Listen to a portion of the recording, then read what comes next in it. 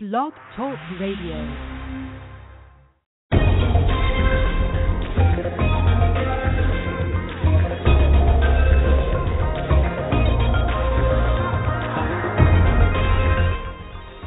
Firefly Willows LIVE presents Revolution, featuring your host, HiC Lutner.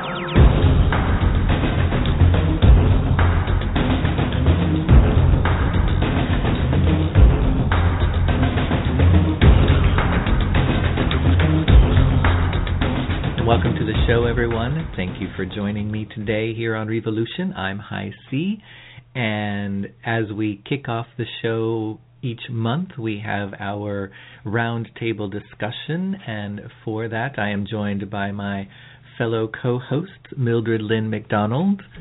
Hello, HiC. And John Carosella. Good morning.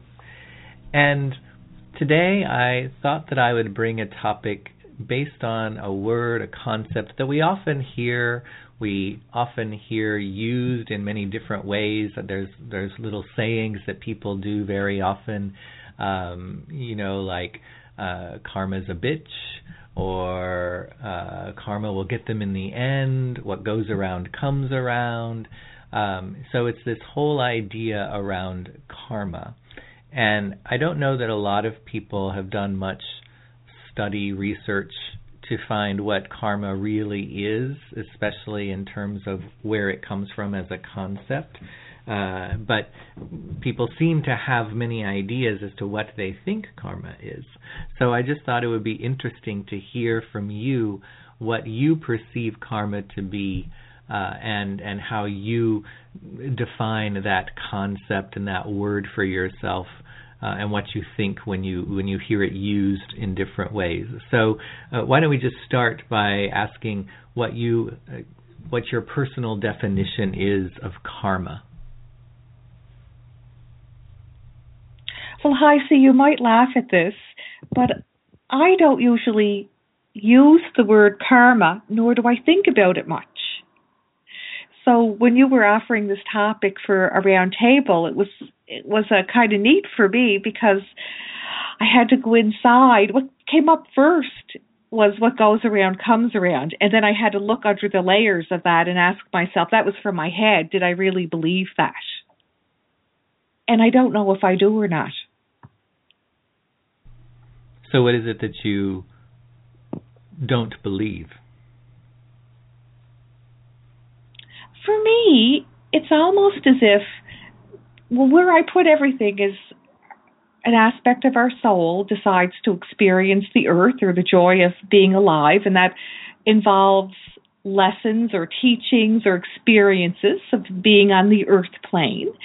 And then free will comes in, and we can determine the extent that we will experience the teachings and learnings based on our free will.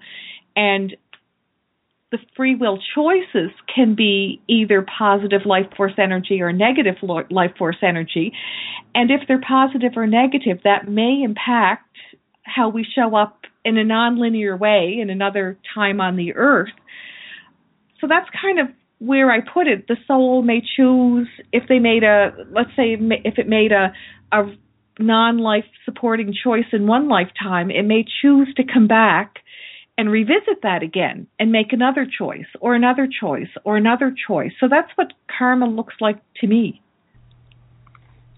And when you say that you don't necessarily know whether you believe in karma or not, is that because you feel like karma is something that is outside of our free will in some way or supersedes our free will, and therefore you don't believe that there is something that does that?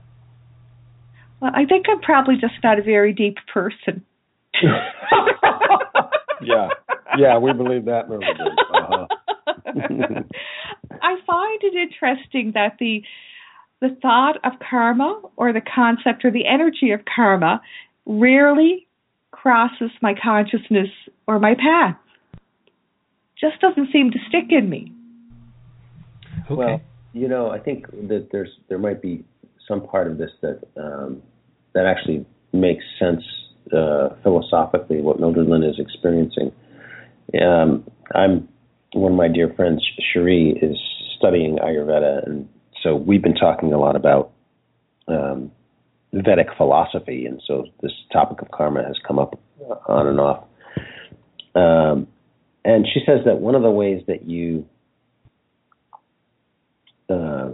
mitigate karma, or can just like eliminate karma, is through meditation, because you're just letting something go. And I'll talk a little bit more about how that relates in a minute. But I think, Mildred Lynn, one of the things that you do, at least my experience of you, is that you are very good at just letting things go.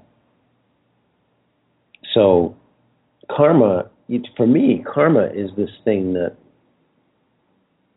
it really represents the parts of my personality, the parts of my soul experience that are trying to have time and exposure in this reality, in this lifetime, that are unconscious. They're below the radar. And so I need to have certain kinds of stimulation, circumstances, experiences. And some of it some of it is a diversity. Some of it's like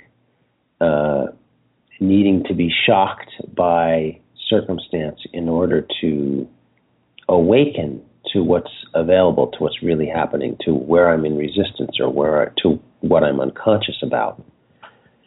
And so it sort of, it lays low beneath the radar, beneath the consciousness, for as long as it needs to, until I'm capable of recognizing it. And so that's why I think, it's like, as Mildred Lynn talks about, if you make decisions that are not life-supporting, I think none of us would make those decisions if we knew better, right? If we were more aware, we wouldn't make decisions that are not life-supporting, because they're not as nice, they're not as fulfilling, they don't feel as good. So I think karma is the part of us, or is the result of the part of us that's unconscious and incapable of recognizing what's best for us. So we operate on certain rules of decision making, our free will. We exercise our free will in ways that don't actually serve us, and that's what creates negative karma. Now, there's also positive karma. A lot of us have positive karma that we don't recognize. We don't realize that life is a gift. We don't realize that life can be full of play, that it can be easeful, and so on and so forth. We have this other idea of what life should be like, and at the same time, there's the occasional person who goes through life wondering why everybody's struggling so hard. And Mildred Lynn, I think you have an aspect of that kind of personality where you just have a natural acceptance of the beauty and the lightness of being. And so I'm not surprised that negative karma, burdensome karma, doesn't really cross your path that often, because it's not the place from which you're operating. Well, thank you, John. I think that I probably get my fair share of whatever. Mm-hmm. It's where you choose to put it. Mm-hmm. And when you were talking, and HiC had mentioned the topic of karma, I went into the energy, and I came out at the Hera line. And the Hera line, there's a Barbara Ann Brennan. She's in Florida, and she has written a book. She used to be a NASA scientist, and then she got the energy work bug, and she was inspired. And she was the first person with a science background that could explain energy work in the terms that I was used to it, a scientifically based model. Right. And she talked about a Hera line, which is an energy vibration. Before, if I was going to give an analogy, it's an energy vibration that forms before a word would form. So if I said creativity, well, it would be the energy vibration that would be coming together before creativity vibration was actually formed, if that makes any sense. And when I'm looking at karma, the concept of karma, that's where it resides. And if I was going to use an analogy for free will, that would be the word creativity. So I don't know if that makes sense or not. It makes sense to me. And it's exactly that point that karma is the unconscious expression of the self and the consequences of the unconscious expression of the self. So it makes perfect sense that it happens pre-verbal, that it's not conceptualized for people, right? Because it is literally that which is unconscious. So it makes sense to me. And I think karma has this really powerful role in helping us to grow in the presence of what is not an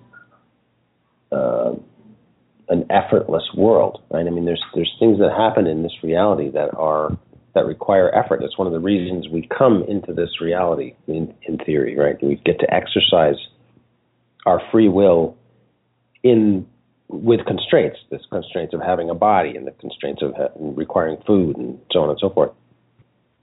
And I think karma is a delightful tour guide to some of the less frequently selected stops on the journey. You know, like karma takes you to places that are not tourist attractions. It takes you into, some other parts of the reality that we're experiencing. So you seem to think that perhaps karma is much more shadow related, and that do you think there's always an inherently difficult aspect to karma? No, I don't think so. I think it's just that most of us, when we are wrestling with our lives, right, we wrestle with the parts that are hard. We don't typically wrestle with the parts that are easy, We don't wrestle with our luck, with our good luck. We just assume, well, it was good luck, We don't really think about it as being karmic. So it remains perhaps potentially in the unconscious, positive karma, positive consequences of, living a good and balanced life. We just think, well, that's, what happens when you live a good and balanced life. But there's karmic resonance associated with that too. And of course, you get to pay that forward to your next life and so on and so forth. Well, but, sometimes we're receiving good karma from a past life, right? But usually we just think, well, we got lucky. Well, right. It does seem that people usually fall back on karma when there is something bad, difficult, or negative happening. Right. But that's not the limit of it, right? Well, right.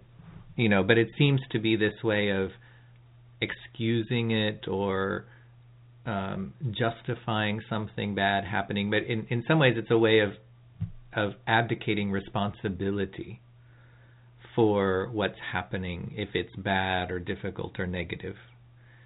Because people will kind of try to say, well, I guess that's just my karma. Well, I guess karma just caught up with that person. As if somehow there's less responsibility on the person's part. There's a book by Tralug Kiabgan called Karma, What It Is, What It Isn't, and Why It Matters. And in it, he actually, highlights the fact that karma, of course, coming from a Buddhist perspective on it, but to me that's going back to the roots of where it comes from, and it's gotten quite misunderstood and perhaps misused and misconceptualized in the West. But ultimately, karma means action, which takes us to the idea of cause and effect, and it's looking at karma being the responsibility of the individual rather than something divine or outside of us that somehow is governing what happens.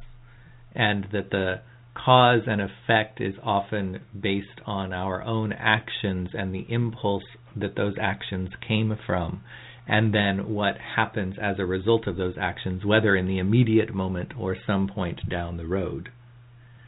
So, do you feel that karma is individually determined, or do you think that it's divinely determined? Well, for me, I mean, I think it like I said,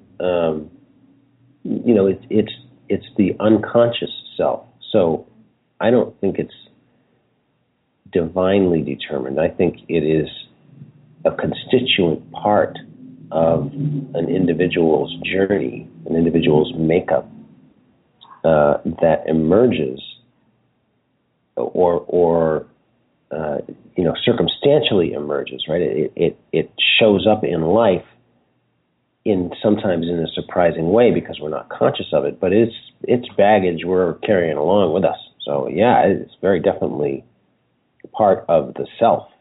It is not imposed from the divine in any way.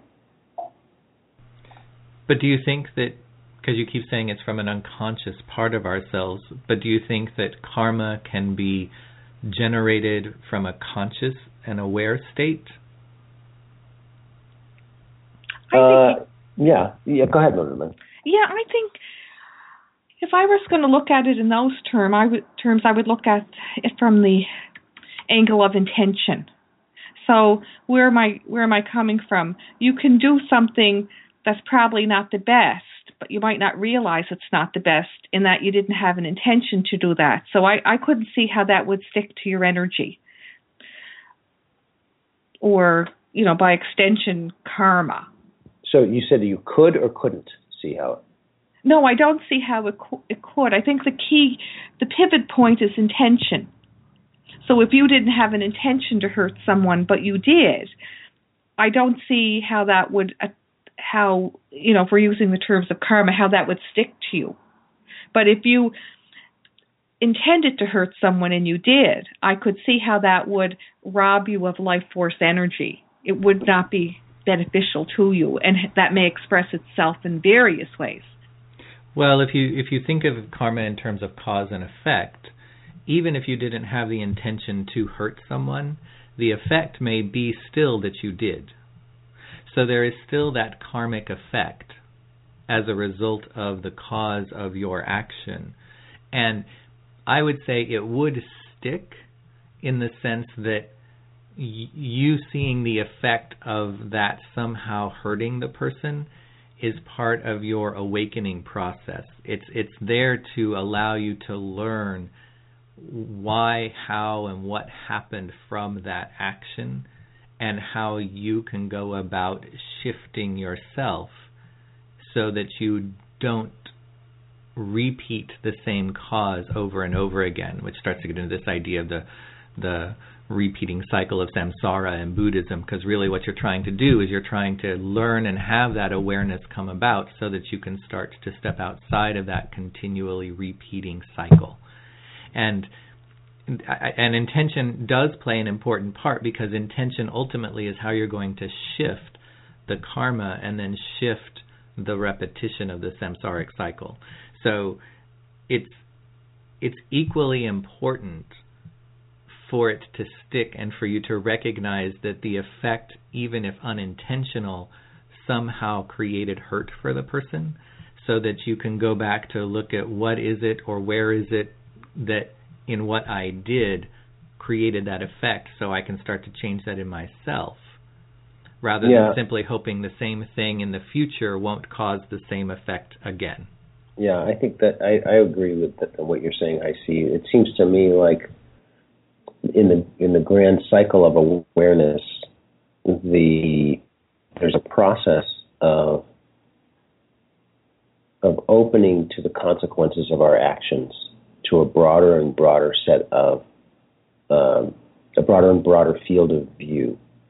So we understand more and more the intimate interconnectedness of all things.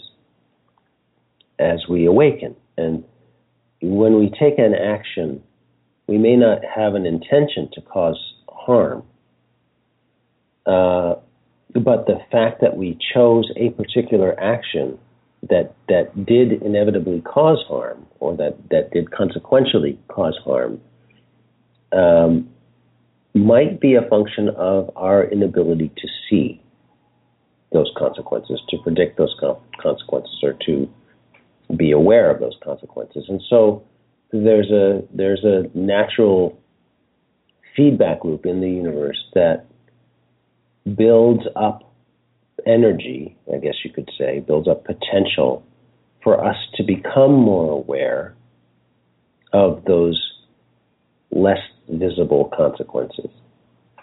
And that's what karma might be seen as, is this buildup of potential energy that will enable us to see more clearly the consequences of our actions, even when we operate from a place of general goodwill and innocence. So it's an awakening process. It doesn't have to be painful. It's, again, we get to decide what we make it mean when a karmic event shows up in our lives and it causes us adversity. We can choose to see it as the universe taking a shot at us, or we can choose to see it as an opportunity to learn something we never would have learned any other way. So it doesn't have to be negative. Even when it's uncomfortable, it doesn't have to be negative. And I think that's starting to touch on the last question I wanted to ask, and I think it's good that we have some slightly different perspectives on whether karma is important or is on our radar or whatever from each of us. So do you think there is even a purpose to considering karma in ourselves, in our lives, or is it just a word or a concept that we toss around, but really we shouldn't put a lot of emphasis or importance on worrying about it, wondering about it, or thinking about it? I have to say, for me, HiC, this is going to be no surprise. I don't see myself using the word karma in my conversations, and I don't really see myself using it moving forward. So if I never heard the word karma again, it wouldn't mean that I have a concept or I understand something and I don't have a name to it. It seems like it's almost, it's like a little breeze. It just flows in and it flows out. And is that because you just don't really see any usefulness to it or purpose in thinking about it or that kind of thing? I think so, yeah. I would have to say yes. Okay. And for me, I think karma is one of the ways that I understand and learn from adversity. The concept of karma is useful for me in that it helps me understand what can be wrought from adversity. And I do believe, and this is something that I'm working on and I'm learning, that buildup of potential energy that might illuminate something to me, or that, there's maybe a karmic debt that needs to be worked off.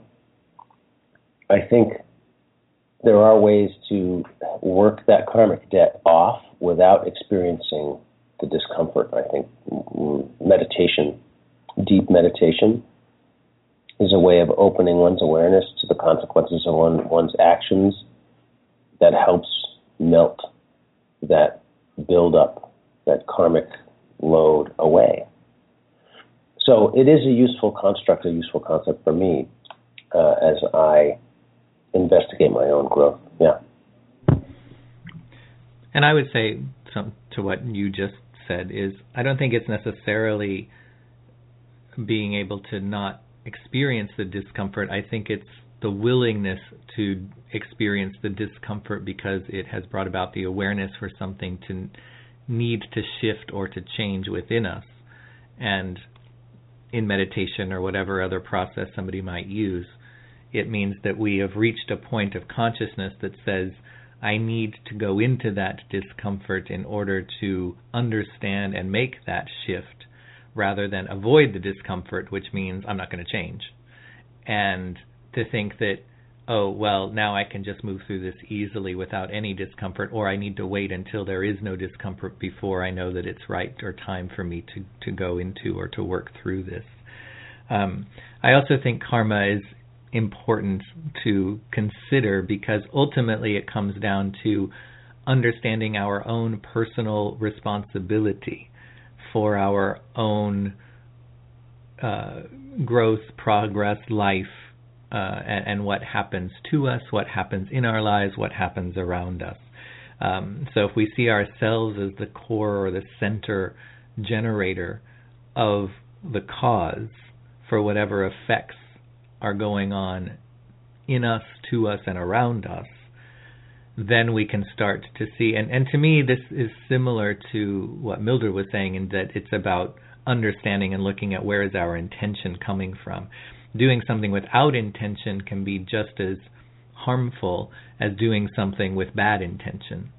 And so having that consciousness and awareness of the cause being generated from us is really, I think, what karma is all about, because it's making us have to look at and take responsibility for whatever actions we take, rather than just going through life in an unconscious way, acting without thinking about it, and then just hoping that if I say I'm sorry, it means it gives me license to do the same thing again and again and again, rather than to have to actually take responsibility for that and make a change. So, that will conclude the effect of my asking the question that caused this conversation on karma. But its ramifications will echo throughout all eternity. Well, that is true. That is true. So I want to thank my co-hosts, Mildred Lynn McDonald. My pleasure. Who's not only hosts Healing Conversations, but also now has a new show that she is co-hosting called Two Owls Having a Hoot, that you can hear in the archives as well as on the first Thursday of every month. Yes, and it shares lots of good energy, lots of good karma. That's right. Even though you don't believe in that stuff. Yeah. And also thank you to John Carosella, who hosts Convergence. It is my pleasure, as always, HiC. And stay tuned, because we have our regular segments and the rest of our revolutionary show this month coming up. And of course, as always, if you would like to receive a reading a little later in the show, you can get into the queue for that by either Skyping in from the show page or calling 646-716-5510. So stay tuned. The revolution continues. When the universe connects us, I know this is karma.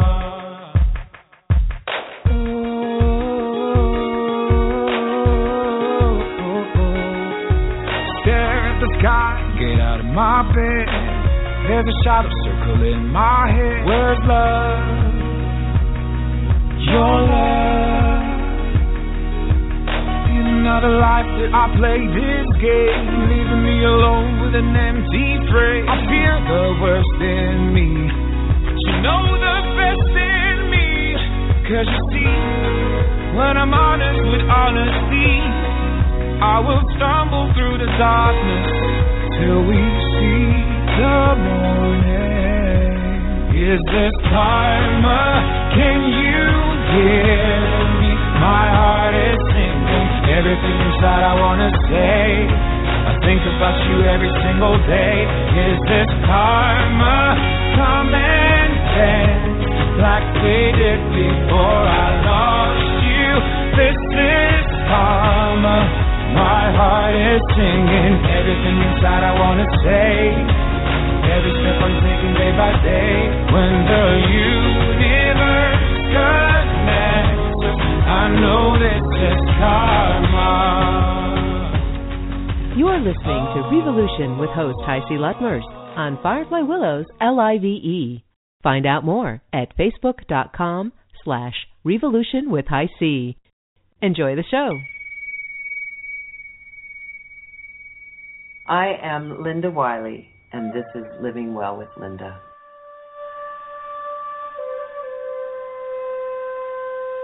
Your monthly guide to the well-being of your body, mind, and spirit.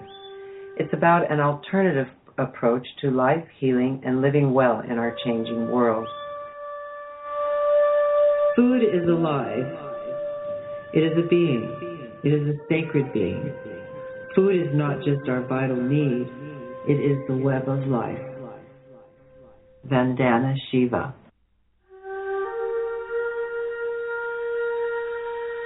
Our body is a machine for living. It is organized for that. It is its nature. Let life go on in it, unhindered, and let it defend itself. It will do more than if you paralyze it by encumbering it with remedies. Leo Tolstoy, War and Peace. To realize our connection with all of life and the plant and animal kingdom and how we support and help each other in our process. I am Linda Wiley, and this is Living Well with Linda. Welcome to the show, Linda, this fair July. It's nice to once again have you here to share with us. And I know where you are in Eugene, you are getting ready for the big annual Eugene County Fair. Oregon Country Fair. Oregon Country Fair. Yeah. Which is like, it's quite the fair. It's like 18,000 people or something that come for the weekend, isn't it? It is. It's a big deal. It's been going on for a long time. It's a tradition, you know. Well, and I think, it plays into a lot of what you often talk about with community and, shared resources and all that kind of thing. So it's nice to have those things that can serve as a model even for a weekend.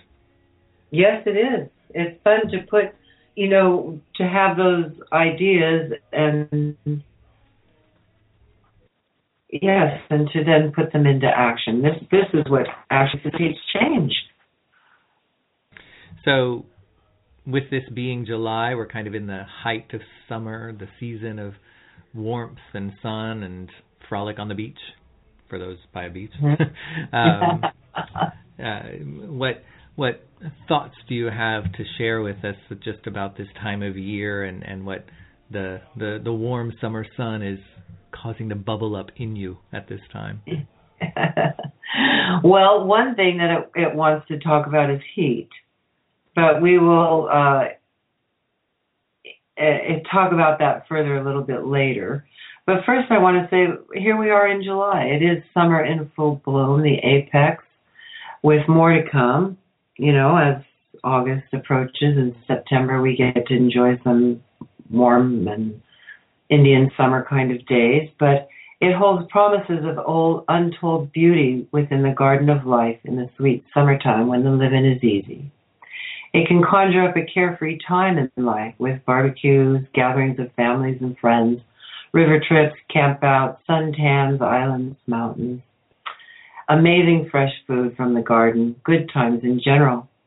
The spirit can seem to soar with the rising heat and take us into dream-like fantasies of moonlit dinners of romance. This is summertime as well. We think of flowers coming into being and passing into the next, of children running free in the sprinklers, remembrances of our own childhood when the times were good. The art of living is all in the heart, translated into action via the mind and soul. Heart first. To feel the joy of life and the magic and mystery it offers therein is what life is all about. To stand in this truth is freedom. Freedom now to enjoy life. So July is also about independence and freedom, or rather, shall we say, the truth of interdependence within freedom. We're all connected, and so it's also about personal freedom within community. There really is not an independent anything. When we take time to observe nature, it's clear that life needs life. It's a reciprocal thing. nothing stands without the help of another. Living this truth will go far in changing the world we see around us. Observing nature can bring us to the knees in the depth of revelation it offers.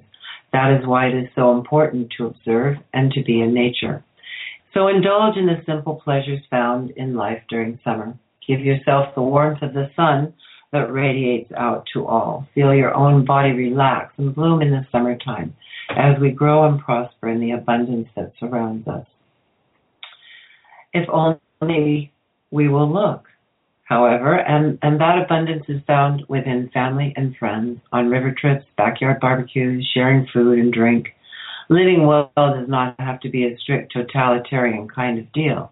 Living well is about freedom to honor who each of us are, and living well is enjoying life best we can, as we can.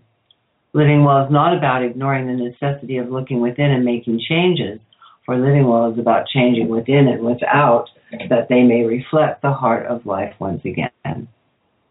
So with the heat and everyone out frolicking and everything, who has time for cooking? But I'm sure that you have a few recipes that will tempt the tummy and the taste buds and perhaps not even cause a sweat to whip up. I think you're right. I think you're right. So the couple of recipes that I have here, recipes for summertime fun, as I call it. So for a dairy-free treat, try raw coconut cream pie. The crust is almonds, walnuts, dates, processed in your Cuisinart, then pressed into a pie plate, however thick you want it. Then you make the coconut cream, and it's a little can that you can get in the store, organic coconut cream. And you add some stevia or some organic sugar or honey or maple syrup, but not too much of the liquid things because it'll make it too thin. Then you whip it up and you put it in the refrigerator overnight, and it thickens up. And it really is whipped creamish. I mean, it's never going to have the fluffy peaks of whipped cream, but it's going to give you that rich, creamy, thick kind of texture that we love.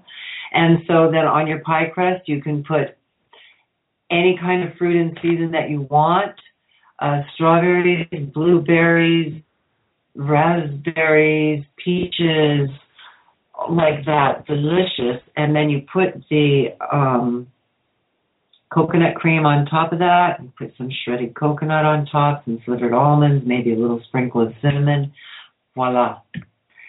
And when you're going to your barbecue, so that's a dessert you can take. You can also, a corn salad or a salsa. It could be either way, and it's just simply organic, non-GMO, local, wonderful, fresh corn, red peppers, green peppers, limes, red onions, garlic, cilantro, salt and pepper.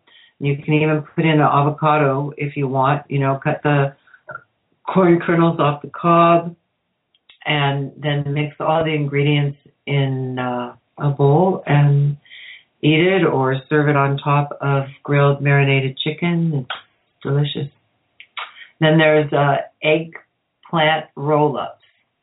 And you take the eggplant, you slice it very thin in rounds. You spread the rounds out on a baking sheet. You put salt on them, both sides, and you let it sit for half an hour or something like that. And all the liquid kind of drains out, and the bitterness, it changes it to sweet.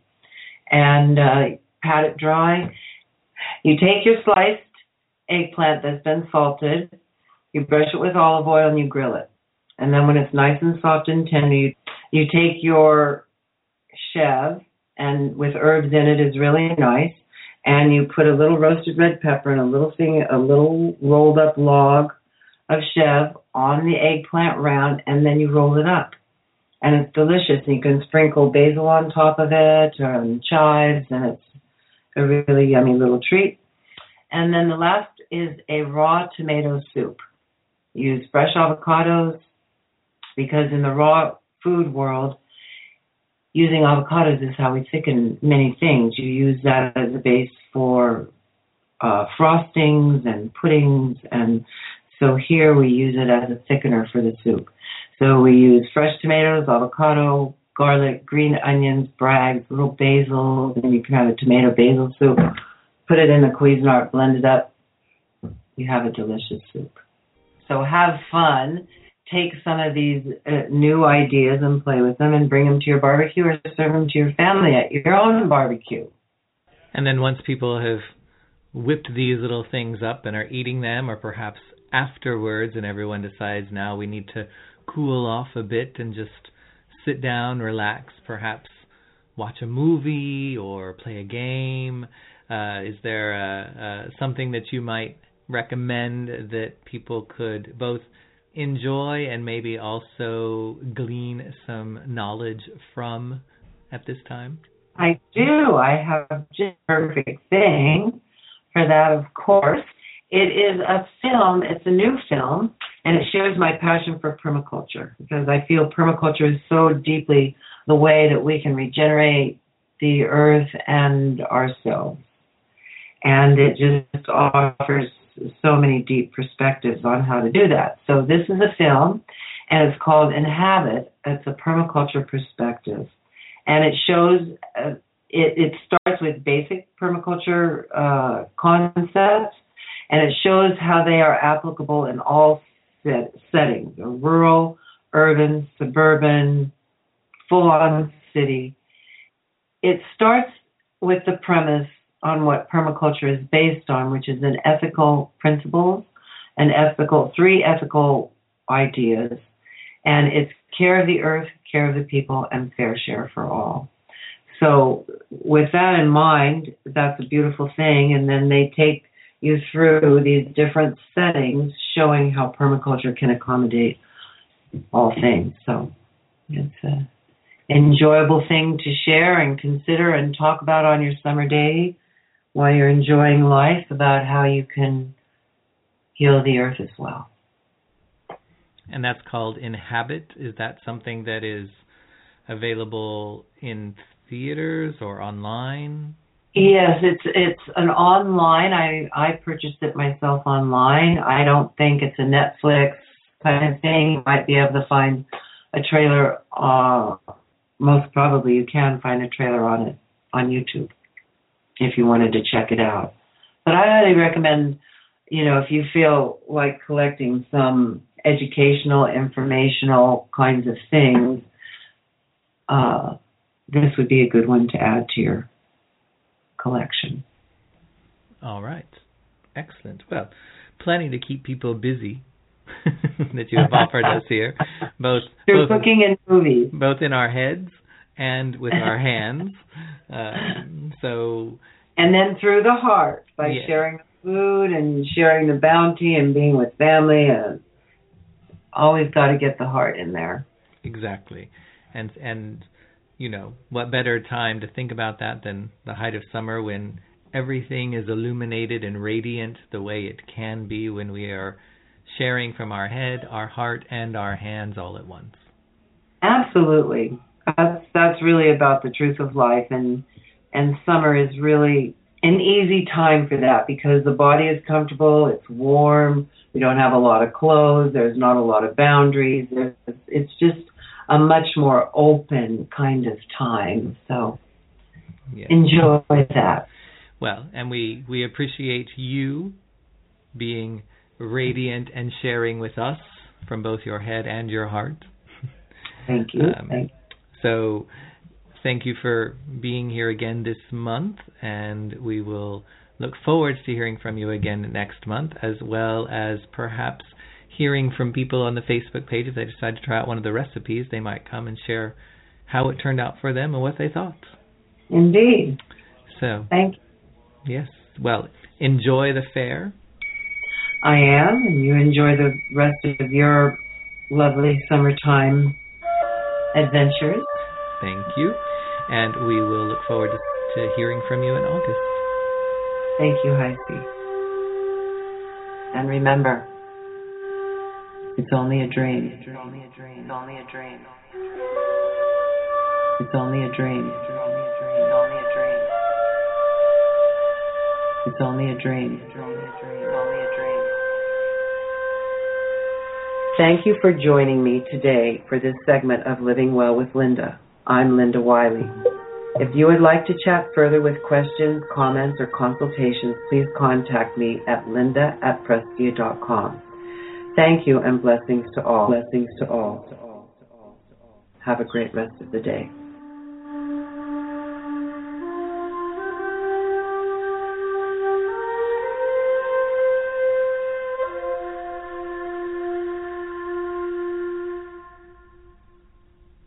You're listening to Revolution with host HiC Lutmers on Firefly Willows LIVE. Find out more at facebook.com/Revolution with HiC. Enjoy the show.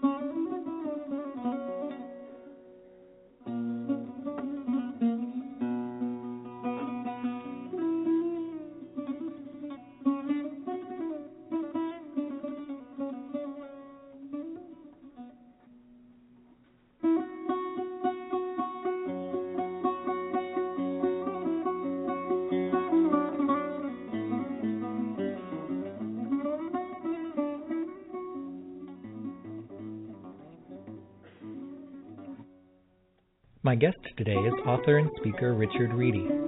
Richard earned a Master of Divinity degree in 1979 and is the founder of 2 temples in Northern California dedicated to researching, restoring, and enacting the authentic rituals of ancient Egypt. He is a sought-after speaker on the Egyptian religious tradition and its legacy for modern times. Richard Reidy is the author of Eternal Egypt, Ancient Rituals for the Modern World, the first comprehensive collection of important temple rituals, 7 key rites from official temple records and ancient esoteric texts for personal or group use. These ritual texts reveal the deeply spiritual understanding of humanity's relationship to divinity that characterized the ancient Egyptian sense of the sacred. Eternal Egypt is a practical intermediate-level text for those wishing to authentically worship the great deities of ancient Egypt and to tap into the great spiritual heritage that sustained Egyptian culture for over 3,000 years. You can find Eternal Egypt at online retailers such as Amazon or Barnes & Noble, and you can contact Richard through his Facebook page at www.facebook.com/EternalEgypt, or you can contact him directly by email at rjreidy, that's rjreidy @hotmail.com. So please help me in welcoming to the show today author and speaker Richard Reidy.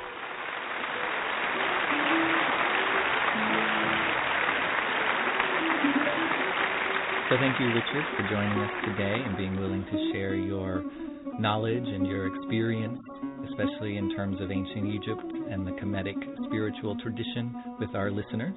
I'm very happy to be here. Thank you for inviting me. The first thing I'd like to start with is maybe to just give people a little bit of a background regarding your spiritual evolution and where you came from and what brought you to the Kemetic path that you currently are now following. That's a good question to begin with. I was raised as an Orthodox Christian in the Eastern Church, and I had a very happy experience there. I was so comfortable in that Christian denomination that I eventually went to theology school and studied full-time for 3 years in order to, this is after college, in order to earn my Master of Divinity. Instead of being ordained to the Orthodox priesthood, I worked for my denomination for quite a few years in New York, and as a consequence, I represented my denomination at the National Council of Churches, where I had an opportunity to meet with members of many different Christian faiths. By and large, these were mainstream Christian denominations, and I found that with the variety of Christian sects, that there was a great deal to admire, especially in terms of social outreach, as well as with real fervor in spreading the Christian gospel, but not in a coercive way. However, as time went on, after I had been in New York for over 10 years and working in the church, I decided that Christian theology was less and less credible for myself. I had many problems with it, and as a result of that, I determined that I needed to stop my work in the National Council and in my denominational headquarters and seek another spiritual path. Spirituality and religion have always been extremely important for me. It was important in the lives of my mom and dad, and as now a non-Christian, I was searching for an alternative spirituality, and I wanted to explore religions of the earth. And ultimately, with a great deal of reading, I have a tendency to be rather academic in my approach to things. As a result of my reading and study and discussion, I was drawn more and more to religions of the earth, and ultimately to the ancient religion of Egypt. It seemed to me to be a well-nuanced theology and a beautiful conception of the relationship between the gods and humans. So, in a nutshell, I'm a hardline polytheist. And as that, my particular path is with the ancient gods of Egypt.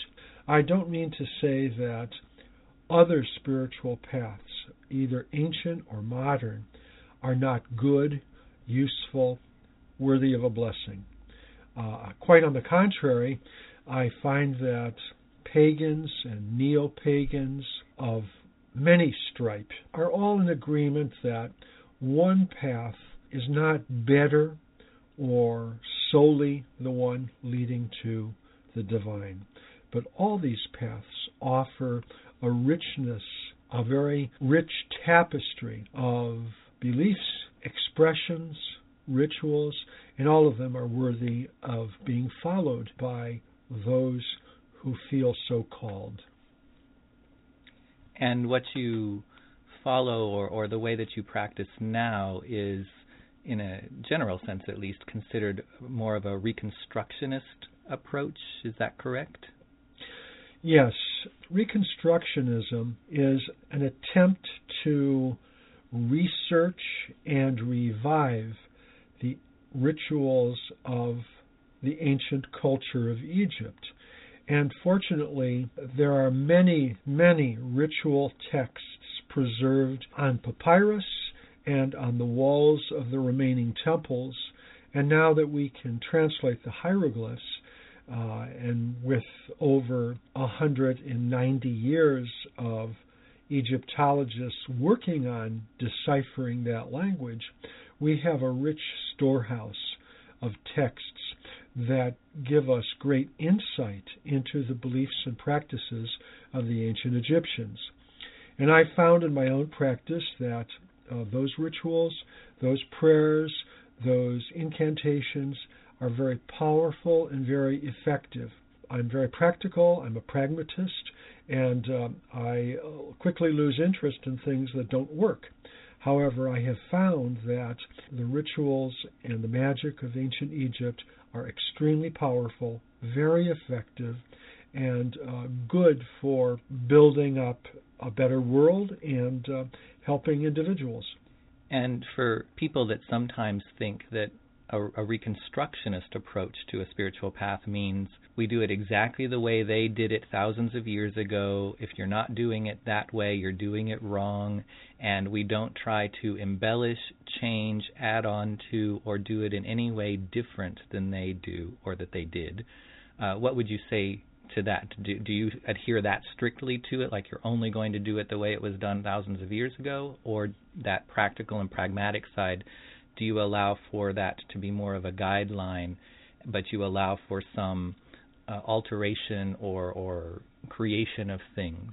Our religion Kemetic Reconstructionism is a living religion, and that means although we use the ancient patterns of worship, the ancient style of worship, the ancient words to guide us, we are not bound to limit ourselves to only those particular words or actions.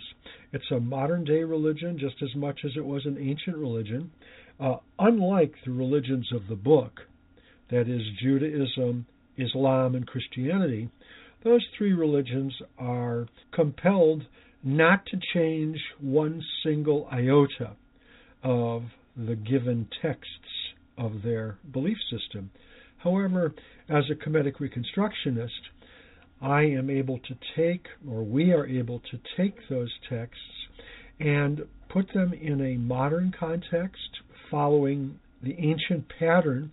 And also, since so many temples to the gods were destroyed and we have very little left of them, we can nevertheless craft and create rituals based on a paradigm.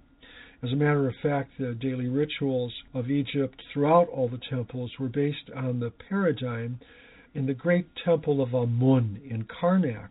And so that prototype, which served the priests of other gods and goddesses throughout the land, that particular prototype can serve us today in creating beautiful rituals for those gods and goddesses for whom we do not have the artifacts and information as to the exact words that were used in their worship. But we do know that the Temple of Amun created the prototype that was used, and we see that in the temples that are remaining in ancient Egypt, that this in fact was the prototype. So we use that today, crafting rituals for other deities. So it's interesting that you came from a more, I think, very well-informed theological background, as well as you tend to have a slightly more academic approach, the way you described that you like to do things. And I'm wondering if you've found over time, whether you've seen it in the past or maybe you've seen something new starting to emerge, do you find that there is any sort of acknowledgement of a modern-day tendency to revive or revisit ancient religions and spiritual traditions? Or do you find that it still just is really kind of set aside as superstition and there's really no acknowledgement or even any study of that in today's world? Actually, I've been in contact with a doctoral candidate in Great Britain who now, fortunately, has been awarded his PhD, and whose subject was precisely the reemergence of ancient Egyptian religion in the modern world. So he and I have had a number of very interesting discussions and email exchanges over these last few years, and I feel that academia is becoming more conscious of and respectful of modern practitioners of ancient religions. They find it, of course, interesting as an academic, but I think also there's an underlying respect for a spiritual path. Now, this is not, of course, universal. I'm not referring to all or even the majority of Egyptologists, but I think that there is a growing sense that the religions are being revived and that people are serious about it. You mentioned that I take a particularly academic approach, and that's true. That's for me.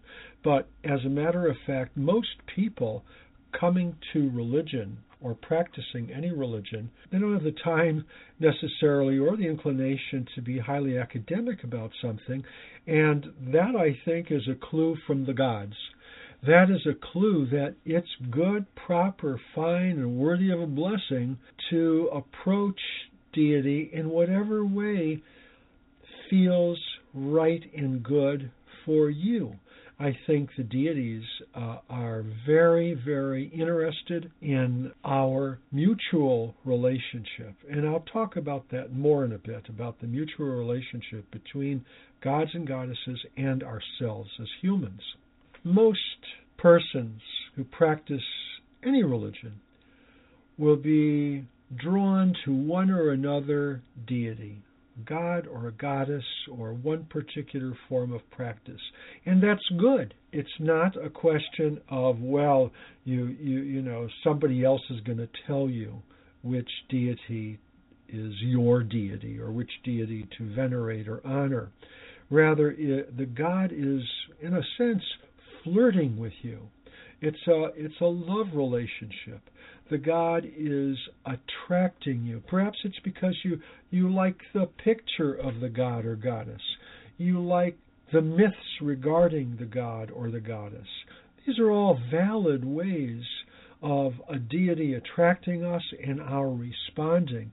And in my own situation, I was attracted to a particular Egyptian deity, and that deity provided me with a portal in which to enter and become more knowledgeable with the ancient religion. And I think that this is not unusual. Perhaps a person is drawn to the goddess Aset or Isis, or drawn to Jehudi, the god Thoth, or some non-Egyptian god, to Zeus or Hermes. These are all good things and a valid way to be called to a greater and greater participation with deity. And part of your contribution to the continuation of the Kemetic tradition. And also, I think, something that is very useful for people who do start to feel called either by a particular Egyptian deity or to an Egyptian path is your book, Eternal Egypt, Ancient Rituals for the Modern World. And so I'm wondering if, first of all, you could just tell us what the genesis of that book was, where it kind of came from and what prompted you to create that. Well, over 15 years ago, a group of persons in San Francisco gathered together with me to explore ancient magic, ancient religious practices, and we all quickly were drawn to the gods and goddesses of ancient Egypt. And within a short time, and these are people from various spiritual traditions, Wicca, Vodou, and various other forms of spiritual tradition. And we all came at the right time, I think, to form a temple for the practice of the ancient religion, for study of the ancient religion. And we've been together now for a solid 14 years. Many of the same members participate in our monthly rituals. Others have moved away quite some distance, and so they're no longer able to participate in our monthly rituals due to distance. By and large, this temple has stayed together because of the appreciation that each person has in reviving and restoring this ancient religion. So it was very fortuitous that we all came together, and this has been the result. The reason I put together and crafted my book, Eternal Egypt, was so that if anything were to happen to the temple, as people move, as people change course in their lives, anyone leaves the temple for whatever reason, or death, that these things would not come to an end. But rather, we found that these rituals were so meaningful and so rich that I wanted to share them with as wide an audience as possible, so that others who don't have the time to read 50 books on Egyptology or to search through the academic journals, rather are provided with the means where they can study these texts and these rituals with commentary, because I just don't present rituals. There's plenty of commentary there so that people can be informed about what they're going to read in a ritual and how to conduct the ritual. So by getting it out there, and I'm surprised at how well received it's been, how people have written me, and for those who finally found my email address or got a hold of me, the wonderful questions they have. And so it keeps me on my toes to be able to answer them. And over the years, I've really built up kind of a nice, wonderful series of friendships with people all over the country and a few from abroad. So it's been very rewarding for me. And from the temple that you initially formed in San Francisco have also now come sister temples that have grown in other locations as well. Is that correct? Yes. Across the United States, there's a number of groups. We're pretty small, but there's a number of groups who gather every month for ritual, and these groups seem to retain their membership. And I think one of the reasons why is our rituals are closed to the public, and so entry into the temple requires dedication. There's a testing period. There are assignments. There are a number of books to be read. And there needs to be a period of time where we get to see whether the initial enthusiasm or interest in our temple is going to be beneficial to the other members of the temple and also to that individual, whether they can commit to a monthly meeting for ritual, whether they can actively participate in and contribute to the temple. That way we're able to make certain that for the individual that this is a good fit. And we do have several instances where we've done public rituals, and that's at Pantheacon, which is held every presidential weekend in February in San Jose.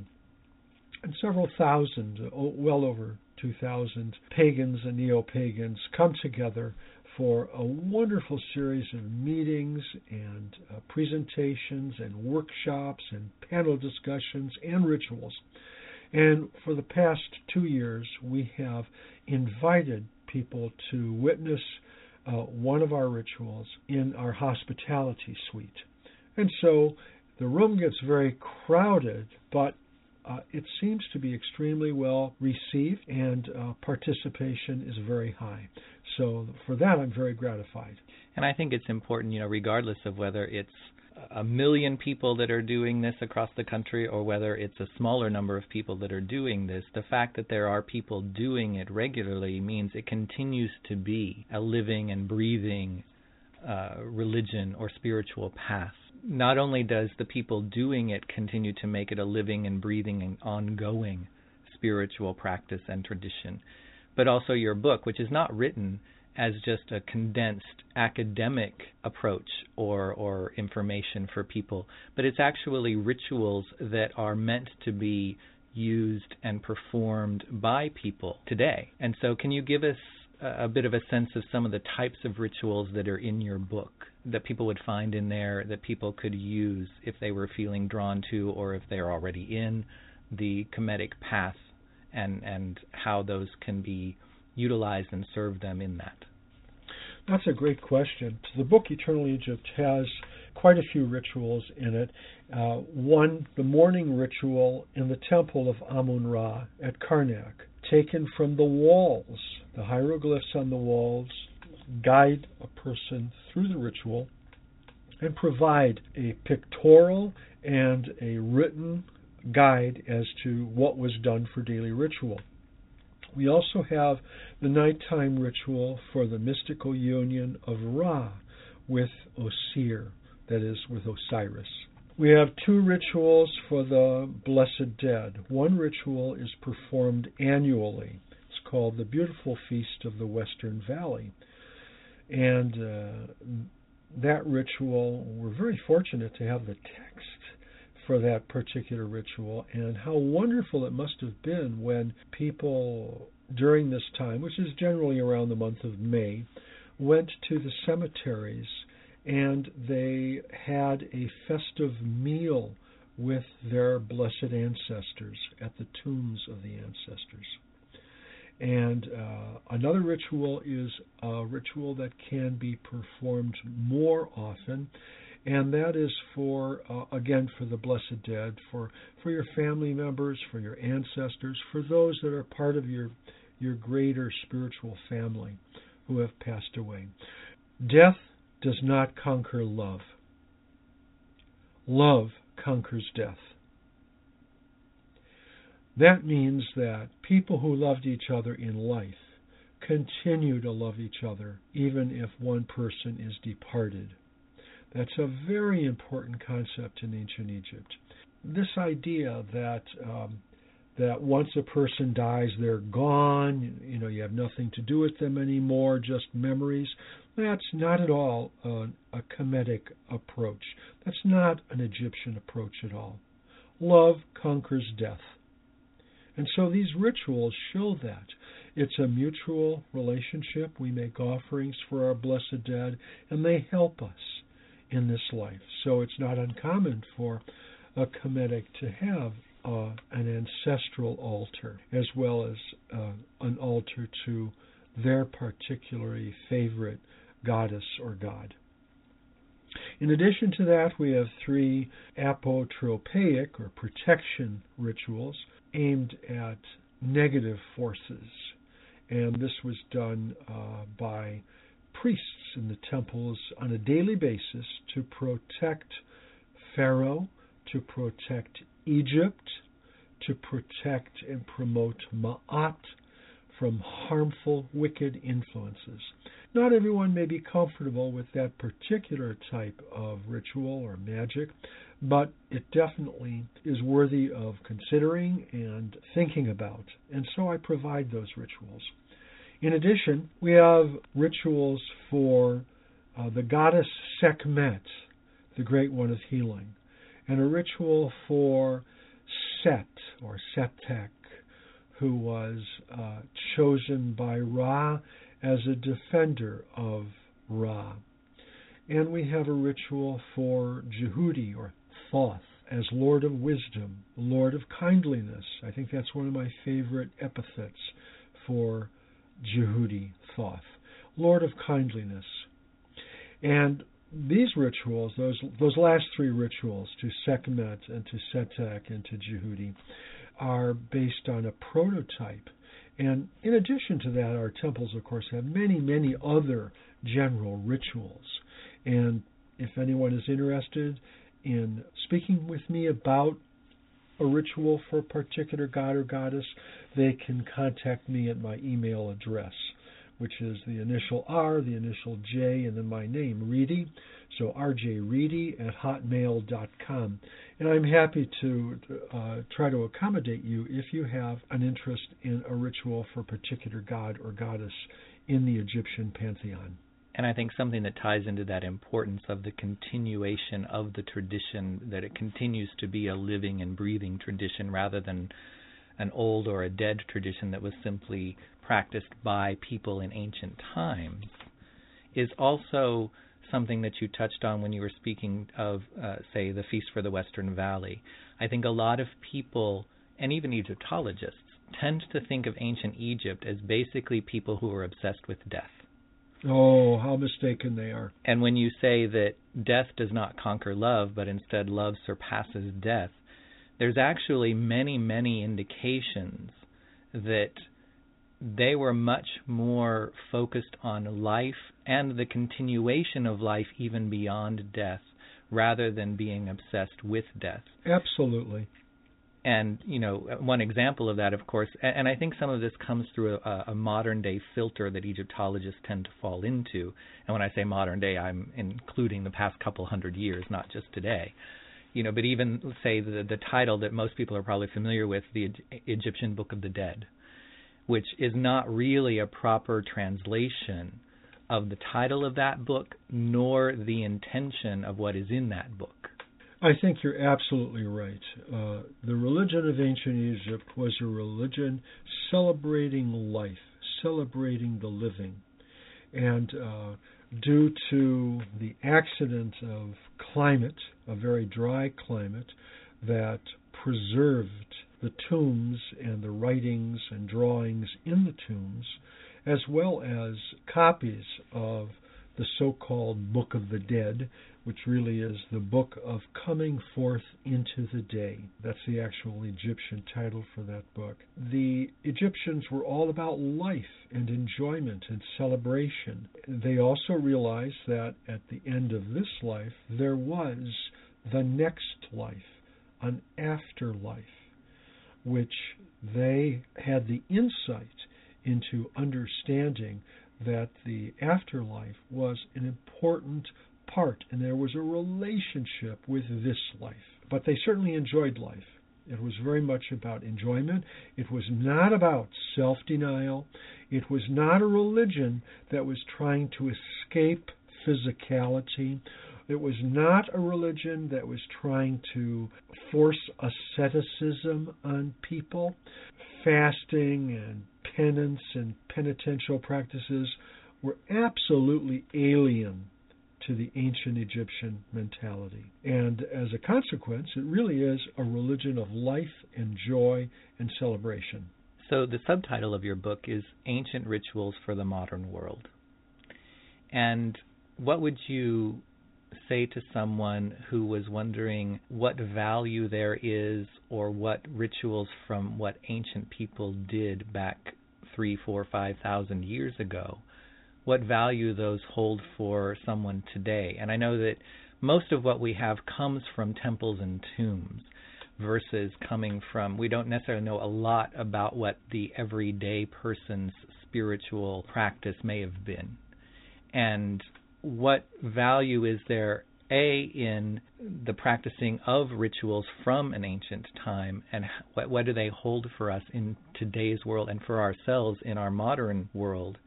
And B, I think that what your book really serves is it's offering the everyday person a way to bring that into their everyday life and spiritual practice, versus it having to be something that, since there are no temples and no priests to go to, well, it can't even be done anymore. I think that the ancient rituals provide a very rich resource for private practice.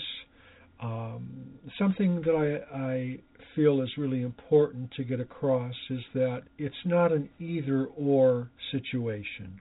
Either one does the entire ritual or one does nothing from the ritual. I think as a modern person reading these ancient texts, the modern person may feel particularly moved or called by certain parts of the ritual, certain elements in the ritual. My feeling is adopt that part. Use that particular section that speaks to you. In my book, I try to add a lot of commentary, a lot of explanation, so that these images from thousands of years ago click with a modern mindset, make sense to a modern mind. The ancient rituals provide an extremely rich resource. You remember, anything that lasts for 4,500 to 5,000 years must have something going for it. And so these texts, which were performed in the temples for thousands of years, there's a certain body of energy. So energetically, doing these rituals, reciting these words, you are putting yourself back as an individual into an ancient time. And it's like a plug into an electrical socket. You're connecting with a tremendously wonderful power source. And that's just our experience, not just mine, but members of our temples, their experience, and why they come back month after month, year after year, because it provides a great boost, a great sense of rightness. And that's why I think these rituals have caught on and make sense to so many people. Coming up after the break, we continue our conversation with Richard Reidy, author of Eternal Egypt, Ancient Rituals for the Modern World. We'll be discussing the inherent divinity within all of creation and how the ancient Egyptians saw that in the world around them, animal-headed deities, how to get started if you're feeling drawn to an Egyptian spiritual path, and more. So stay tuned. We'll be right back with Richard Reidy in just a couple of minutes.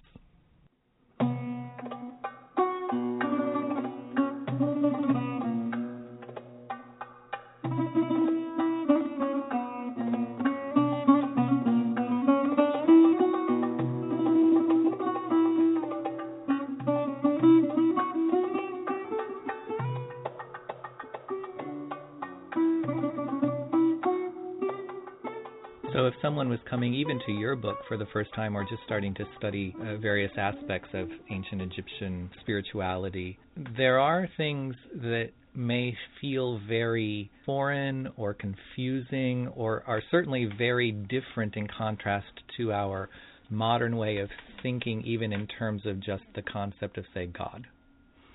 So could you just, in a kind of a general sense, characterize the thought philosophy, the spirituality of the ancient Egyptians, and some of the particular things you found to be perhaps different than how we tend to think of things today, and some of those things that we may need to be open to considering or adjusting if someone was deciding that they wanted to try to pursue a Kemetic path? I think the ancient Egyptians, much like many modern-day pagans, saw this world and nature not as empty of content, vacant, hollow, but rather as filled with content, filled with a special spiritual, some would say, including myself, divine energy, so that this planet is holy, it is sacred, it is not fallen, it is not corrupt. We don't need to be saved from anything. But because it's holy, it can serve as a vehicle for divinity. Now that's where we get into the question of the sacredness of animals, the sacredness of the landscape, the sacredness of nature, and ultimately the sacredness of each other. Our modern world is very impoverished in its materialist view that nature is empty of content, that it has no spiritual presence or meaning. The ancient Egyptians were quite in touch with nature, and they could see deity in nature, including animals. And so, that can be something that modern people may have a hard time understanding. How can a cow or a crocodile or some other animal, an ibis, the bird, how can these animals show forth divinity? And yet the ancient Egyptians are showing us a way to do that, that if we look at animal behavior, if we look at the strength of the lion, if we look at the power of the crocodile, if we look at the soaring beauty of the hawk, that there is something divine and magnificent there. So many of us live in big cities, so many of us have fairly restricted contact with either animals or with nature. And so it's a little more difficult for some of us to connect on that level, but it's well worth the effort. And the Egyptians certainly saw deity in these animals. There's no two ways about it. That, I think, is something that's a unique gift from ancient Egyptians.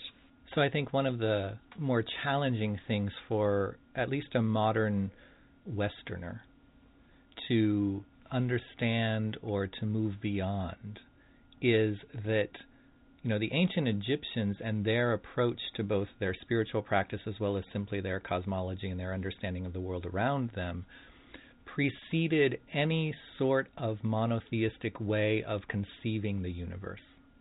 And even if someone is not brought up in or is not necessarily a follower of a particular monotheistic spiritual tradition today, there's still kind of this osmosis that we get from our overculture, this idea of God versus the more polytheistic way of being able to see things.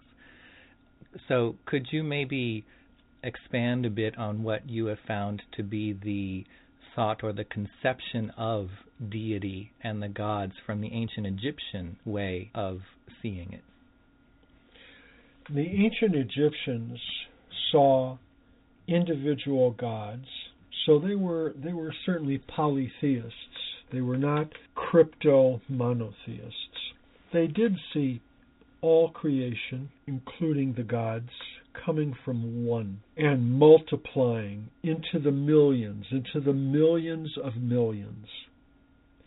And there is the perception that this is good, that this is right and proper. The great richness of that one multiplying out, not being simply aspects or faces or masks of the one, but actually having a unique individual existence. This was a really important idea. Now, today, some in the pagan community look upon all goddesses as masks or aspects of a single goddess, or masks or aspects of one god. Ancient Egypt did not do that. They were genuine, deep polytheists. And I think that there is a richness in polytheism, just as in humanity. We come perhaps from just a few humans millions of years ago, but we have multiplied, and we are millions of millions. We are billions of billions. We're not all just one. We're not masks of that one. We're not aspects of that one. We are unique and individual. And it's my belief, my feeling, that the gods and goddesses are precisely the same. They are unique individuals and deserve to be approached that way. I think one of the most unique and probably one of the most recognizable or well-known aspects that many people, even if they're not familiar with ancient Egyptian spirituality or whatever, is the association of animals with deity. Whether it's the animal-headed human form that many people would at least know they've seen. Could you maybe speak a bit to what that symbolism or the importance of that connection was between both the gods and animals, as well as even the way that the Egyptians would see the animal itself, such as the baboon itself, would be seen as the incarnation or the manifestation of Jehudi, of Thoth. Could you maybe speak a bit to that to help people understand a little bit more of what that might have meant to the ancient Egyptians and why it wasn't just a fanciful way of illustrating or symbolizing their gods? It certainly wasn't a fanciful way. It was well thought out, and it was based, I think, it was coming from the richness of Egyptian theology. It was a recognition that deity is in human beings, deity is in animals, and the combination of the two, whether we're showing Anubis, that is Anpu, with the head of the jackal, or whether we're showing the great goddess Sekhmet with the head of the lion. These were very down-to-earth, material ways of representing the great powers of these deities. And so the animal itself manifested aspects of that deity. And so the Egyptians had the genius of combining the two. You find this in modern-day Hinduism also, with animal forms of deity, with certain human aspects, whether it's hands or feet or whatever. But there's a certain intuition that the Hindus have, and today we Reconstructionists also. So it may be something that at first an individual may not be totally familiar with or even comfortable with, but my attitude toward this is give it time, give it a chance, try to understand it on a deeper level. That would be my advice. Something you had mentioned a couple of minutes ago was the concept of the one becoming millions of millions. And whether this is a modern interpretation of this or this is the way that people back then might have thought, we see a lot of times people who will say, oh, well, if my tradition has this particular god or goddess that exhibits this particular characteristics or qualities, then that is the same as this Egyptian god. So like the Greeks, a lot of times you'll hear people say, well, for them, Hermes was Jehudi, just by a different name for the Greeks. And I don't necessarily hold to that view, but I'm wondering if you have something that you might want to say to that. If you think that the same gods are seen by all people, they just see them with different names, or does the idea of the millions of millions lead you to think that actually those gods are distinctly different and separate, even though there may be very similar qualities or characteristics that you could say, well, yes, that's very similar to, but it's not the same as? There can be a tendency to syncretism, to identify one goddess with the goddess of another spiritual tradition, or one god. The idea that, the Greeks had Zeus and the Egyptians had Amun, and so this is the same deity. I think that leads to a rather impoverished view of deity. I truly believe in millions of millions. Just look out on a starry night if you're out in the country where there's no light obstacles preventing it, and look at the Milky Way, and look at the millions and millions of stars out there, planets and galaxies, solar systems. And if we know this is there in nature, why is it so hard to understand that the gods are millions of millions? So if someone expressed to you that they were in some way feeling called to the Kemetic path or to follow a Kemetic spiritual practice, what advice would you perhaps give them, or what guidance would you perhaps give them as a way to start down that path? Well, first of all, I would like to know how they came to be interested in ancient Egypt or in a Kemetic path, and if it was because they felt interested in and attracted to a particular goddess or god, then I would say that is the way to pursue their interest, to find out more about that goddess or that god, and that will naturally lead to an interest in exploring other aspects. As I said much earlier, not everyone needs to go into a very academic approach to ancient theologies, but rather to follow their heart and to start building a relationship with that goddess or that god, so that deity is going to help you and guide you. And so you listen to the interior. This is not a religion of the book. In the religions of the book, the Christian goes to the priest or minister to understand the words of the Bible. The Jewish person goes to the rabbi. The Muslim person goes to the imam, and it's the imam or the priest or minister or rabbi who tells you what the book means. No. The gods speak directly to us. They speak quietly to our heart. And so we're okay, and it's right to follow that intuition. People can guide you. I can guide, I can help in an advisory capacity, so can other Kemetics.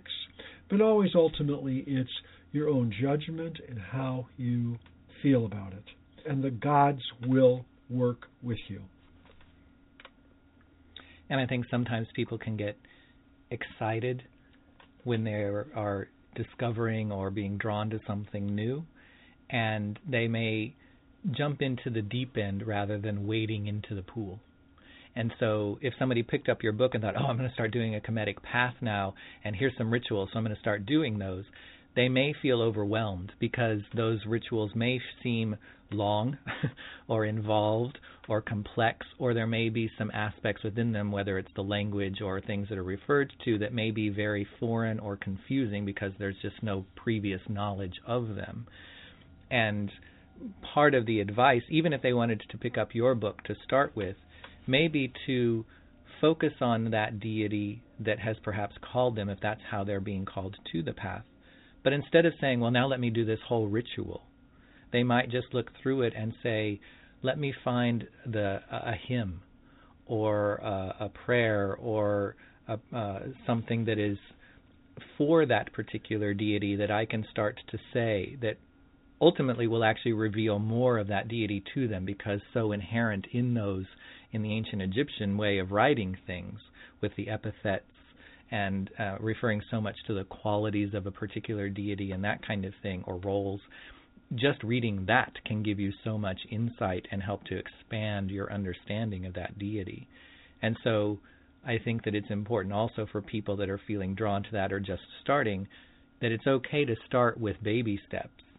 And a baby step doesn't mean do a whole ritual that may take you 2 hours and now you're feeling overwhelmed or confused, and so you start to feel very dissuaded from trying to continue doing it, versus go in and find some portion of it that you can utilize to start expanding your understanding and connection. And then from there you may build a practice that starts to do more complex or involved ritual, or not, but simply to not let yourself overwhelm yourself from the very beginning, because looking at something may feel very big or confusing.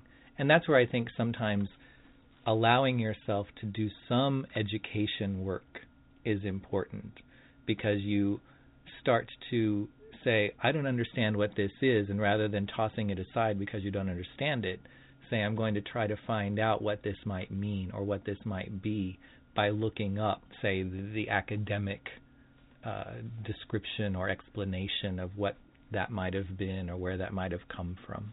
Well, that's why in my book I try to give a lot of explanation and commentary, and I also have hundreds and hundreds of endnotes so that people can see precisely where I got a ritual item or a particular utterance or recitation or ritual action, so that they can go to the academic sources. I'm not making something up. I'm not putting out there my own little spiritual take on something. I'm genuinely trying to provide guidance and access to those academic sources and put it in a popular form. And people can always contact me with questions. I also like to recommend a book called Temple of the Cosmos by Jeremy Nadler, Naydler. Jeremy Nadler is a Brit who has written a very comprehensive book on ancient Egyptian spirituality. That's what Temple of the Cosmos is. So that there you have the broad sweep of Egyptian theology. And it will provide very useful, very interesting information about the ancient Egyptian view of creation and of the gods and of mythology. So that's a good place, in addition to my book, Eternal Egypt, to start reading Jeremy Nadler. Other books I certainly could recommend, but I'd like to do that on an individual basis, depending upon person's interests and person's time availability. And so they certainly, I hope will contact me at my email. Again, I'll give it. It's rjreidy@hotmail.com. So I hope people will feel free to contact me. And I also realize people may have multiple spiritual practices. They may be members of another spiritual tradition, and they like certain things about Egyptian spirituality. That's all good. It isn't like some other monotheist religions where you've got to take their religion and that's it, and don't mess with any other religion. Not at all. People are called to different aspects of different paths. And I also think you would encourage people, if they did pick up your book as a starting point, to be willing to and are free to adapt the rituals in some way, to perhaps take portions to condense it down to a more manageable ritual for them to do. There is, in fact, in my book, there is a very small 5-minute ritual. That particular ritual I realize people are very busy with jobs, with children, with other activities, and so may have very limited time to do any ritual at all. But I think it's important to do something every day. It can be very brief, just a couple of minutes. It doesn't have to involve a lot. You can, if you have a statue of a deity, or if you have a picture of the deity, that can be the focus point for your own personal altar. You might go there and offer a little tea candle. You might offer bread or water or some fruit or some other food. You can either use the very brief ritual in my book or just speak to the deity in your own words. And just as important as speaking to the deity is also being willing to be still and to listen, because the deity will speak back, but we have to be quiet enough to actually allow that and to hear it. Yes, once a person starts down this path, they may be very surprised at how the deity responds and speaks to them in the quiet of their mind, and good things will happen. That I promise, good things will happen. So thank you very much, Richard, for having joined us today. I've no doubt that people listening have found what you had to share with them both interesting and intriguing, as well as probably piqued the curiosity of a lot of people to want to pursue it further. And I would certainly encourage them, if that is the case, to pick up your book, to contact you directly if they have some particular questions, and hopefully we can have you back in the future to continue expanding on this and perhaps find out some more information on some specific areas or topics. Well, I really appreciate the opportunity to speak with you, and I hope, as you said, I invite people to contact me. I'm happy to try to answer any questions that you might have. You can contact Richard Reidy by emailing him at rjreidy, that's RJREID as in David, Y, at hotmail.com. You can also contact him or find out more about him at facebook.com/EternalEgypt. And you can find his book, Eternal Egypt, Ancient Rituals for the Modern World, at online retailers such as Amazon.com or BarnesandNoble.com. I hope you enjoyed this conversation with Richard Reidy, and stay tuned. We'll have our final segment with live call-in on-air readings, where you can find out what Egyptian god or goddess may have a message for you, to give you guidance, to respond to a question you may have. So I encourage you to Skype in or call in. The phone number is 646-716-5510. We'll be right back right after this.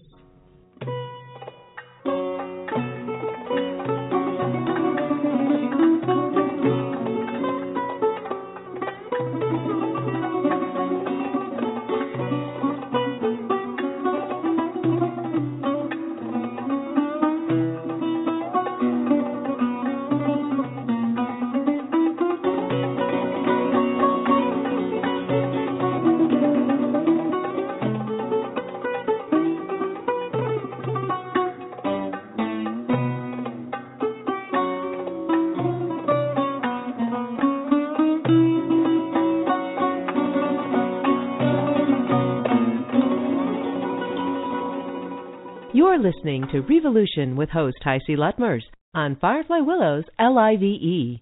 Find out more at facebook.com/Revolution with HiC.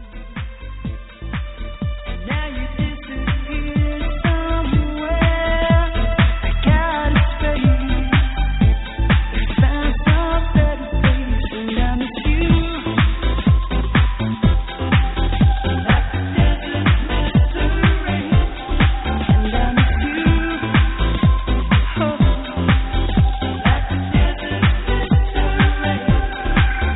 Hello, fellow space cadets. This is Tino with another installment of Flying Punk Rock Unicorn Astrology.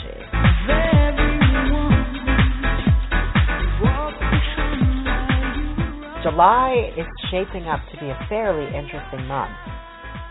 Not only did love win, but we also have to keep in mind that the struggles ahead are certainly far from over.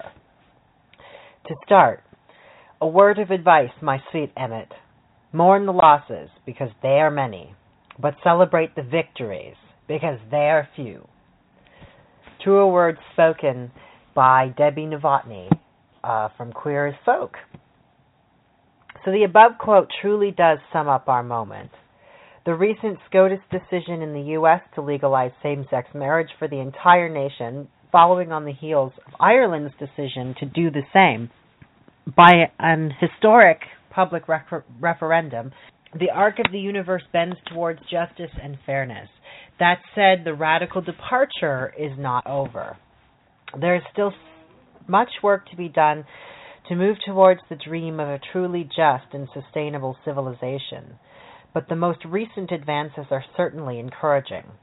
There will, of course, be the inevitable backlash, but it seems that ultimately all the major institutions and arcs of our social direction are moving towards a world that is freer, happier, and more peaceful. There is still the haunting possibility of blowback and black swan events, but that is par for the course, and those massive events teach us the struggle is not over, and that resilience in the face of hard edges is what gives us humans our indomitable spirit. Starting actually on July 13th, and what we see in the sky on July 13th is Mercury will trine Neptune, which will carry themes of communicating all the dreams of the future. Neptune is taking on a much more science fiction typecast. So for those of us who are writers of highly speculative fiction, including all that falls under the purview of science fiction, this is a good time to scribble those ciphers on the page, whether physical or digital. On a collective level, a time to communicate exactly what future humanity is attempting to build for itself. The wildest conceptions are given prominence under these auspices. Now the caveat. It is easy to get so lost in visions and dreams and being a channel for radical departures that it leads to navel-gazing and no practical action to manifest these visions. Enjoy the receptivity to higher octaves, but do remember that in order for something to become reality, and not just a dream, it needs to be acted on. July 14th, the very next day, Venus will square Saturn, and this I call the backlash.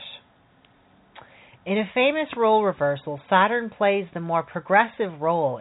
Saturn sheds his sometimes repressive role and instead makes the cause for social justice that much more real. And with him in retrograde, we find ourselves collectively re-examining the social matrix. The recent victories is a case in point. Venus takes on a double face being in the sign of Leo, one of her more playful and creative aspects, and it is also a very royal sign which carries with it a double edge. Venus in Leo signals the victory that the LGBTQ population in the U.S. has recently experienced with the historic SCOTUS ruling, but there are those who would wish to repeal the decision and use ancient prejudices as their justification for doing so. They will moan about how they are being persecuted and discriminated against for not being able to hold the power they once had, cloaking it in appeals to violations of their rights to religious freedom. A feature of democracy is that the rights of minorities are protected as a default setting. This is in essence what this square means. Saturn is making a new balanced and fair reality possible. The tension between Saturn attempting to mature and materialize the social justice vision and its shadow side, which attempts to restrict the forward momentum, contrasting with the dancing in the streets in celebration of the unique Venus in Leo idea that love is love and that there is a passion in this historic decision. and that all manifestations of love are worthy, valid, and carry the majesty of this most intimate of human experiences. Again, the trick is to realize that the struggle is not over, but the victory is worth celebrating as it sets a new precedent for the next social justice visions going forward, and the expansion of issues to cast a wider net and improve the lives of vastly more than marriage equality can. July 15th, we will see a new moon in Gemini. July's dark moon falls in the sign of duality and the twins. If the experience is one of being between the worlds, this is why. The sky is double timing it in liminal space, with one twin in the underworld and the other walking the more terrestrial one, we're all familiar with. A good time to have many irons in the fire, with the caveat being that attention to details will help to avoid losing the trail of any one thing. July 16th, Mars will oppose Pluto, and this can often feel like the nuclear option. This is a tense aspect in that the individual will and the collective will are opposing one another. It symbolically looks like the current struggles between those who would exonerate individual liberties and freedoms and a corporate overclass hell-bent on maintaining its illegitimate hegemony on an increasingly rebellious populace uninterested in being yoked in these impossible scenarios. An example of this is the leaking of secret information surrounding the TPP partnership, otherwise known as the Trans-Pacific Partnership. The same day, we will see Mercury conjunct Mars, and it may feel like a protest culture. Touching off the Pluto opposition and in the verbose sign of Gemini, the conditions around secret deals and other high-level decisions being made without public knowledge or consent could spark renewed interest in protest movements and lead to more resistance and increasing social unrest. With the objective in mind that decisions being made that affect the public so broadly and profoundly will no longer be made without consent from the public. July 22nd, Mercury will trine Saturn. We call this the news cycle, a day when the messages of fairness carry weight and gravitas and will have powerful impacts when communicated to the masses. A good day to discuss any issues of fairness and representation in life. 3 days later, on July 25th, Mars will square Uranus, and it could often feel like a battle of wills. Metaphorical of our times in that the populace is demanding a new course of action and the establishment is digging in its heels and holding the rest of us hostage to an economic model which is leading us to system failure. It is better that the rest of us should keep demanding a radical departure, as those in charge are following a path guided more by psychopathic delusion than reason and sustainability. The auspices of this transit give a feeling of my way or the highway, and at this critical juncture, the need to resist hegemonic power with a kind of enlightened obstinacy is more cogent than ever. July 31st, we will experience a full moon in Capricorn, which I call Lucifer's temptation. Capricorn is associated with the devil card in the tarot deck of Medici fame. It has less to do with Christian iconography and a great deal more to do with the aspects we lust after that can bind us. Prominence is brought to this area of life when the moon lands in Capricorn. What consumes you in the fires of desire? Do your lusts entrap you or set you free? July in a nutshell, dear star travelers, is packed and celebratory. Let's all ride the arc of victory as long as we can until the next one comes. If you would like to find out more, be sure to read my blog at flyingpunkrockunicorn.com. That's flyingpunkrockunicorn.com. I also do readings as well. I do natal chart readings in the 13-sign sidereal tradition of astrology. You can reach me on Facebook at Prometheus the Astrologer. Stay golden, lovelies, and I'll see you next time.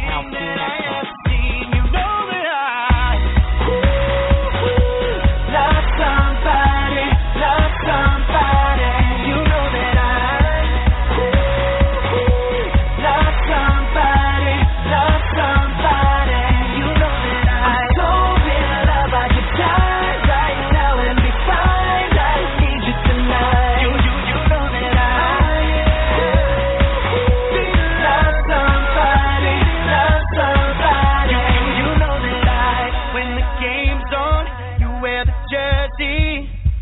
my favorite team. I yell at the TV, knock over your beer.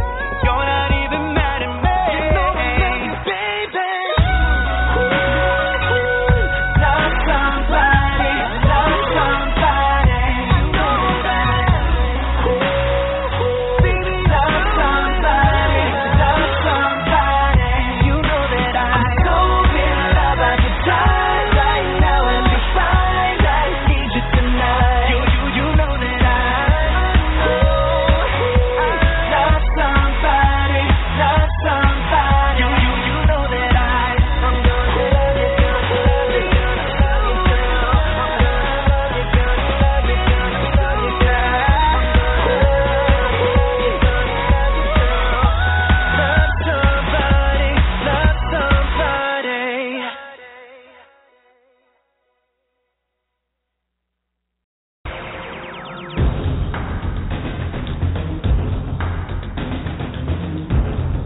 Thank you for joining us. Revolution with host HiC Lutmers, brought to you by Firefly Willows LIVE. Find out more at facebook.com/Revolution with HiC. We hope you enjoyed the show.